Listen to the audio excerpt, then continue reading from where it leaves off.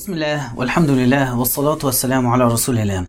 من كلمات القرآن والأحاديث أيضا كلمة سبحان الله، ودي من الحاجات اللي الحقيقة كانت وما زالت حاسس إن في وراها معنى آخر لم أقرأه بعد، ولعل حد فيكم يكون يعرف أكتر في هذا الموضوع. السيدة أم سلمة تقول: كان رسول الله صلى الله عليه وسلم في آخر أمره قبل أن يتوفى لا يقوم ولا يقعد ولا يذهب ولا يجيء إلا قال سبحان الله وبحمده. فلما سألته قال أنه بينفذ أمر الله إذا جاء نصر الله والفتح، لكن الأصل أنه لم يقل لا إله إلا الله، لم يكثر من قول لا إله إلا الله، لم يكثر من قول الله أكبر، ولكن أكثر من التسبيح. وربنا لما نزل عليه آيات إذا جاء نصر الله والفتح فسبح بحمد ربك واستغفره.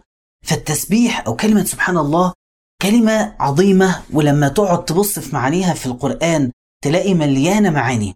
أول حاجة يقول الله عز وجل: والسابحات سبحا، وفي تفسيرها الملائكة التي تنزل مسرعة بالأمر من السماء. وفي آية أخرى: كل في فلك يسبحون، أي النجوم تسبح والكواكب تسبح، أي تسير في سرعة في دورانها.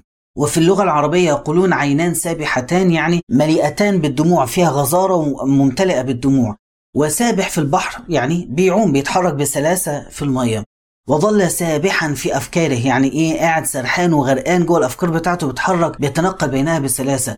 وفي القرآن يقول الله: إن لك في النهار سبحا طويلة. السبح يعني الفراغ، الوقت الفاضي اللي بتقدر تتحرك فيه براحتك. خدت بالك إيه العامل المشترك بين كل الكلمات دي؟ ما بين السباحة والعينان السابحتان وسابح في أفكاره والسابحات سبحة وسبحا طويلة.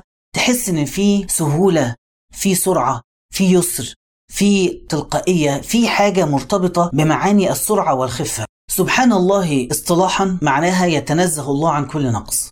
أحد العلماء يقول، وكأنه كان مشغول برضه بتفسير التسبيح، يقول: رأيت في المنام كأن إنسانا فسر لي سبحان الله فقال: أما ترى الفرس الحصان يسبح في سرعته، كأنه بيسبح في البحر من كتر سرعته، وقال سبحان الله السرعة إليه والخفة في طاعته تبارك وتعالى. التسبيح هو تنزيه عن كل نقص، تمام؟ ده التعبير الصلاحي. احنا بنحاول هنا ان احنا ندخل في المعنى اللغوي.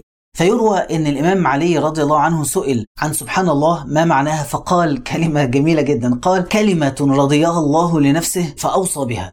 بس فممكن يكون معناها ما زال مخفي. سيدنا علي رد ده معناه ان هو في معنى وراءها لا يعلمه الا الله، لكن تجد في كلمة التسبيح والسبح والسابح إلى آخره في اللغة العربية ما يعبر عن السهولة والخفة والسرعة.